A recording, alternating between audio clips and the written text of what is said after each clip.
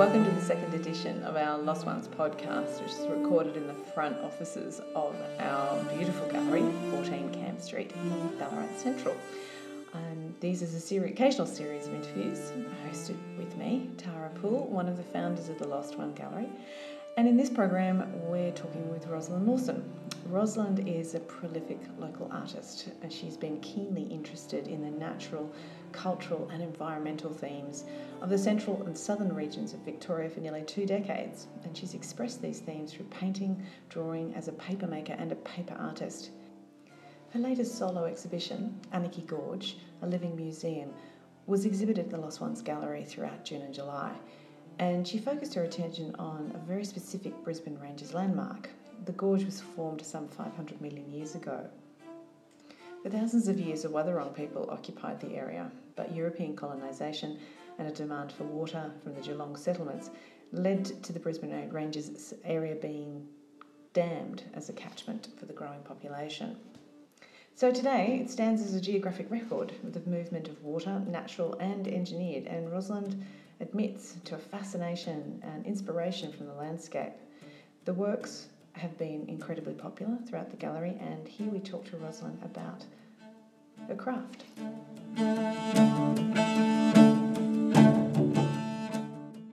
I'm Rosalind Lawson, a practising artist and living out at Napoleon's, which is just out of Ballarat, towards the Bunningyong side of things, and living in a bush block and in a mud brick house. Fantastic. So, Anarchy Gorge, a living museum, it's a current exhibition that's on at the Lost Ones Gallery at the moment, but it's built from your experience of Anarchy Gorge. Can you explain a bit more about where is Anarchy Gorge and what is it? Yes, I've been interested in themes in this area, in the region, both environmental and just aesthetics of the landscape, but the Anarchy Gorge, which is on the, you go out from Stiglitz, in the Brisbane Ranges, and it's between Ballan and Geelong, really. And it was an important area for actually distributing water to Geelong in the late 19th century. And how did you personally get interested in the gorge? I just happened to go down there, again, exploring the wonderful features of our region. I'd just finished a series about the Sister Rocks, which is up near Stawell, which is the graffiti rocks. That's just amazing. And I was using that, again, aesthetically it's incredible, but also this is what human beings do to the landscape, really. And have you always been taken by humans' interaction with the landscape? Has that always been something of interest to you?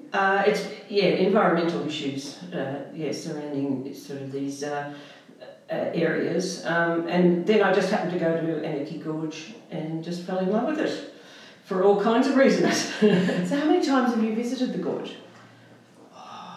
Now that's difficult because it's, I suppose, over 4 years.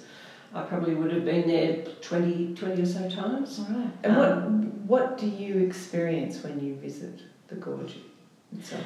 I suppose, personally, it was a feeling of wonder, a feeling of time, as you stand there and just researching the geological features that you're seeing. So there's an anticline that you have a look, which is a pattern of rocks, which tells you that this was 500 million years ago that this happened, and just that sense of who are you in this your short life, in this long-term sort of wonderful feature that gives you the clue about the fact that whole area was under the water then. At some point it was. Under the water. So, and because of the Rowsley Fault with the fault line, it all sort of erupted and became Anarchy Gorge. And are you trained to, from a geological perspective? Do you have sounds like you have a working knowledge, but is this something that you were trained in at all? No, I just do some research and just interested. Yeah, friends who are geologists and there's information down there at the gorge. Yeah. So which really helps the walkers to actually understand what they're walking through, the history of the landscape. But it sounds like that you were affected. I mean, judging by the exhibition, that you've been affected by the gorge on so many levels. There's a quasi-religious feel to your work, there's a spiritual feel to your work, there's certainly the abstract treatments and the colours. There seems to be some quite psychological elements at play here. Looks like Rosalind Lawson has been deeply moved by the gorge. Well, yes, in fact, I think this series has to end, and I'm going, I don't want to leave. I want to go back there again and again. All right. But, I think that religious sort of feeling, I mean, it's not religious, it's actually acknowledgement of how significant water is very important. And I do think that we are indifferent to how valuable, for human beings, for all living creatures, how important water is and how we must actually make sure that water is sustainable and everyone has enough. So would you call yourself a spiritual person? Not really, but I do, as I say, the feelings that you have of awe and of potency, of a place that you can be in. I mean, I suppose some people might see that as spirituality. So the gorge itself, as you've pointed out, has obviously played a role in the traditional peoples of Australia, but it's also been something which has been of importance to later generations who've come across. Obviously there's some man-made structures in the gorge as well. Do you want to describe those for us as well? Yes, so I mentioned before how important just taking the water to Geelong was in the late 19th century. And the work that the engineers did, and it's not sophisticated work, it was bullock drays and dynamite, but taking, the pipes through, through the actual cliff faces and then on to aqueducts to go down to Geelong. But also there are 4 dams built in that area, and the one at the top of the Anarchy Gorge, the lower Stony Creek Dam, has a concrete wall that's, from what I understand from the Geelong Historical Society, is the oldest concrete wall in Australia. Wow. So 1872. And it was also the first to use Portland cement, which is a pretty important thing. And those sort of things you don't learn in history at school, but I keep thinking that engineering was so amazing. And with human beings' technical knowledge and expertise and creativity, why can't we solve more of the problems of the world environmentally? Obviously the works that throughout the gallery and through this collection, there's, I suppose, the natural and mixed with the man-made. And you've obviously self-made some rocks out of paper. What inspired the making of the rocks out of paper? I suppose a little bit of just fun, because I can. But also, you are a paper maker by trade as well. I am a paper maker, yes, that's right. So, but I love the feeling of the illusion that these paper rocks are actually heavy, and that they're falling down the wall, and there's an uncertainty about why, how has she done that sort of thing, because they're just stuck to a pane of, kind of perspex. But to actually, have that feeling that they're falling down on top of you, because when you walk through the Anarchy Gorge, any moment something could fall down on top of you. Yeah, so you're trying to recreate that sense of being within the gorge itself. It's also, because it's a little bit frightening at times, kind of when you look up and see at times the instability of the cliff faces. So again, there's another reference then to the fragility of human life. So the gorge could easily just take your life away should it choose to. Yeah, I think so. Yeah. I have also noticed your sense of fun in the gallery, where you've been handing your so-called rock to visitors, and they take it with great reverence, expecting it to be quite heavy, and then being terribly startled when it's lightweight paper. So it's just a joke. You're a bit of a trickster then, Rosalind Lawson. So I'm also curious to know a bit more about the shapes of your canvases are odd and at different angles and non-traditional. Obviously your partner in crime, Paddy, has spent a lot of time creating some very intricate frames for your canvases. Why the different shapes? I've always been intrigued by being able to make shaped canvases, and Paddy being the expert craftsman he is, able to actually make stretches that are truly different. I just get really bored with, kind of straight, kind of just rectangular or square canvases.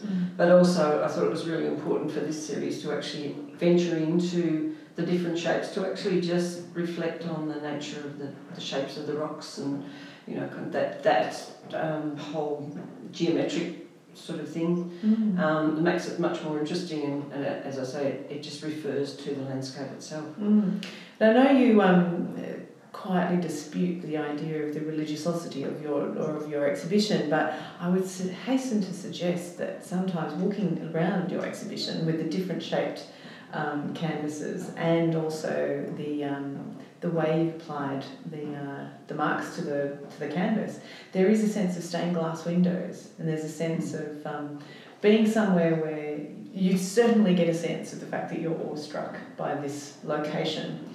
And there is a level of spirituality that does exude itself from the works. They're a powerful collection. Now, you had a marvellous opening a couple of weeks ago.